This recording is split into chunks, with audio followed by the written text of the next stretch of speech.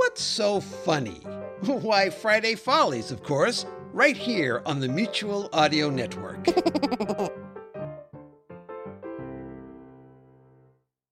What's so funny? Why, Friday Follies, of course, right here on the Mutual Audio Network. This episode of Bells of the Batfry was first released on June 30th, 2021. Hi, and welcome to Bells in the Batfry. I'm your genial host, John Bell, and this episode is going to be just a little different. How? Is it going to be funny? Let's not hope for miracles, Brad. For many years now, I have been writing and producing radio commercials. Well, that statement's going to make you really popular. And just in case someone out there might also want to make a living writing radio commercials, I like if that lucrative sewer cleaning job falls through. I'm going to give you some tips on how to do it. Oh, look at the time. I'm really going to go. Yeah, we'll see you later, Mr. Bell. And my two associates, Brad and Arnie, are going to help me. We are? Yes, you are. I was afraid of that. The great thing about radio commercials is that it's limited only by your imagination. You don't have to worry about getting together things that you see. Give me a for instance. All right, you're writing a commercial, and the first thing that happens is somebody walks through a door. Easy peasy. If this were a television ad, you'd have to worry about what kind of door, how thick it is, what color it is, does it have a window on it, what kind of doorknob does it have? Is it a big, expensive mansion? Is it a small shack? Probably. Are there shrubs on either side? Is it a clapboard house, a brick house, aluminum siding? Does the door open in or out? When you open the door, do you see the hand? Is it a male hand, a female hand? Is there a sleeve? Is it bare? Probably human. When the door opens, what's inside? What's the color of the carpet? Are there stairs? Is there a hallway? Are there pictures on the wall? All that in television you have to worry about. But for radio, Honey, I'm home. that's all you need. I pictured a Swiss chalet. I was thinking the Playboy Mansion. Let's start with the basics. What is advertising? Annoying. Interminable. Advertising is the art of convincing people that they cannot live without a product or service that they never would have known about in the first place if it weren't for the advertising. And it's still annoying. And interminable. What I said earlier. But it's my job as a copywriter to make it less annoying and much less interminable, what he said. Indubitably. Your client wants to think that everybody out there is waiting for his commercial so they can snap into action and buy what he's got to sell. Instead, we snap into action. And change the channel. Not necessarily. There are 5 unbreakable rules to radio advertising. 1. Mention the client's name early and often. 2. Describe the product or service in great detail. 3. Express where or how one can purchase the product or service. 4. The last moments are a call to action. Tell the listener to act now. And 5. Try to break as many of these unbreakable rules as you can. Why? Because your number one job is to get people to listen to the commercial. Here is a typical commercial from the early days of advertising in the 50s and 60s. Guys, there's the script. Act it out for me. All right. Okay. Wait a minute. This has 2 housewives talking. What, are we housewives now? Just do your best. All right. How do we get in these situations anyway? Hello, Susan, fellow housewife. I couldn't help but notice how bright your clothes are. How did you get them so clean? I switched to Blammo Extra Sudsy Laundry Detergent, now with the secret whitener ingredient, Zumitol. Did Blammo Extra Sudsy Laundry Detergent, now with the secret whitener ingredient, Zumitol, really make that much of a difference? It certainly caught the eyes of those young men across the street. Gee, I should switch to Blammo Extra Sudsy Laundry Detergent, now with the secret whitener ingredient, Zumitol, so my clothes will be extra white, bright, and eye-catching. Then go to the grocery store and look for the attractive olive green and yellow box with the word Zumitol right on the front. I'm on my way. Say, I'll save you a trip. I happen to have a family-sized box of Blammo Extra Sudsy Laundry Detergent, now with the secret whitener ingredient Zumitol, right here in my purse. Susan, look how bright my clothes are now. And how those young men are crowding around you. Ho, ho, ho. Thank you, Susan. Don't thank me. Thank Blammo Extra Sudsy Laundry Detergent, now with the secret whitener ingredient, Zumitol. Pretty boring, huh? Oh, yeah. Well, let's shake up this old format just a little bit. Let's do it again, guys. The newer way. Hello, Susan, fellow housewife. I couldn't help but notice that you're naked. Oh, that's because my clothes are so dingy, they look like I sopped up the grease from the floor of an auto repair shop. Well, you've certainly caught the eyes of those handsome young policemen across the street. Before they slap the cuffs on you, let me give you some advice. Plead insanity? Wash your clothes in Blammo detergent. Blammo has really powerful cleaners in it, some of which are about to be banned by the FDA. The secret ingredient Zumitol is so strong, 3 foreign governments have already weaponized it. I'll do that the moment I post bail. Just look for the really ugly green box with Zumitol printed on the front. Remember, the uglier the box, the stronger the soap. Do you have it in your purse? Maybe I could throw it at these cops and get away. And which of these are you most likely to listen to all the way through? Well, that's easy. The one that fibs the most. It's not fibbing, it's exaggerating. Oh, kind of like your deductions in your tax forms. Yeah, talk about creative writing. All right, let's not go there. The only there you're going is federal prison if they catch up with you. The point I'm making Badly. is that exaggeration is one way to catch the ear. Let's look at... We're talking radio here. Let's listen to another way. At Bob's Butcher Shop, you can pick up 2-inch thick sirloin steaks for just $24 a pound. These are fresh, grain-fed steaks that you and your family will love. For the best butcher on the block, go to Bob's Butcher Shop, where steaks are sold. Well, that spot was informative, got the facts across, and was incredibly dull. So is my steak knife. Can I get this sharpened? Let's hear a different version.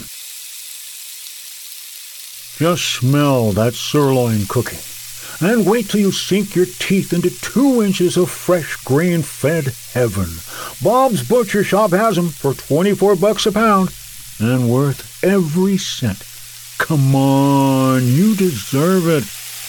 Wait till the family is out of town and it's all yours. Bob's Butcher Shop. Slap a slab of sirloin on your grill this weekend.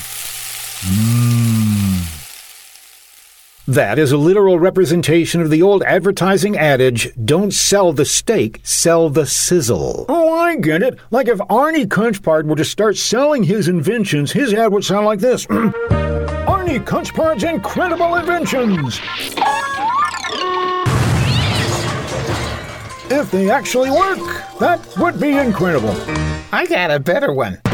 Brad Montworth, attorney at law. You can't win them all. Why, you little... Hold it, I gotta do the disclaimer. Representation is definitely being made that the quality of legal services provided by Brad Montworth is far inferior to legal services provided by better lawyers, which would be all of them. I'm going to sue you. Well, you better find a good lawyer then. I'll have you know I know how to Google. So, Mr. Bell, what you're saying is there are no hard and fast rules in radio advertising. Well, no. I think I hear a big but coming. No, you're already here. But, in my own humble opinion, there are some pet peeves I have that you shouldn't use in ads. Perhaps you would like to elucidate. Like to what? Elucidate. Don't you know what that means? Well, yeah, that describes your romantic life. Most dates are pretty elusive. Oh, look who's talking. You can't look. This is radio advertising. Here are my pet peeves. Number 1. That's right. Yes, that phrase, that's right. It just grates on my nerves. For instance, when you hear, diamonds are on sale. That's right. Get diamonds for less. What I hear is, diamonds are on sale. That's right. Get diamonds. Wait a minute. Of course that's right. Are you suggesting that what I say isn't to be believed until you validate it? No, I just wanted to... Are you implying that I'm fibbing? Well, this is an advertisement. Keep your opinions to yourself, you little weasel. Are you calling me a weasel? That's right. Pet peeve number 2. New and improved. Blammo detergent is new and improved. And when something is new, that means it never existed before. And when something is improved, that means it's better than it used to be. Therefore, Blammo detergent has just come into existence, and it's already better than it was before it existed. Pet peeve number 3. Phone numbers.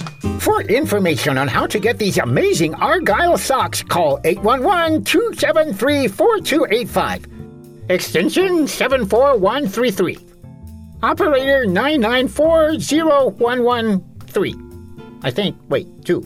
Did you get that number? Great! If you're in your car, write that number down in the dust on the dashboard, or stop by a tattoo parlor and have it emblazoned on your forehead. Backwards, so you can read it in the mirror. Or gather together friends and neighbors and have each one memorize one digit of the phone number.